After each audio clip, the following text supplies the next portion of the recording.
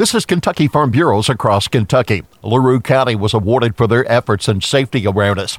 Phyllis Gentry says an essay contest on mental health and rural suicide yielded over 100 entries. She wrote it as a letter to her dad, telling her dad how important he was to her and that nothing mattered more than him being there, that the farm didn't matter in the long scheme of things. It was him.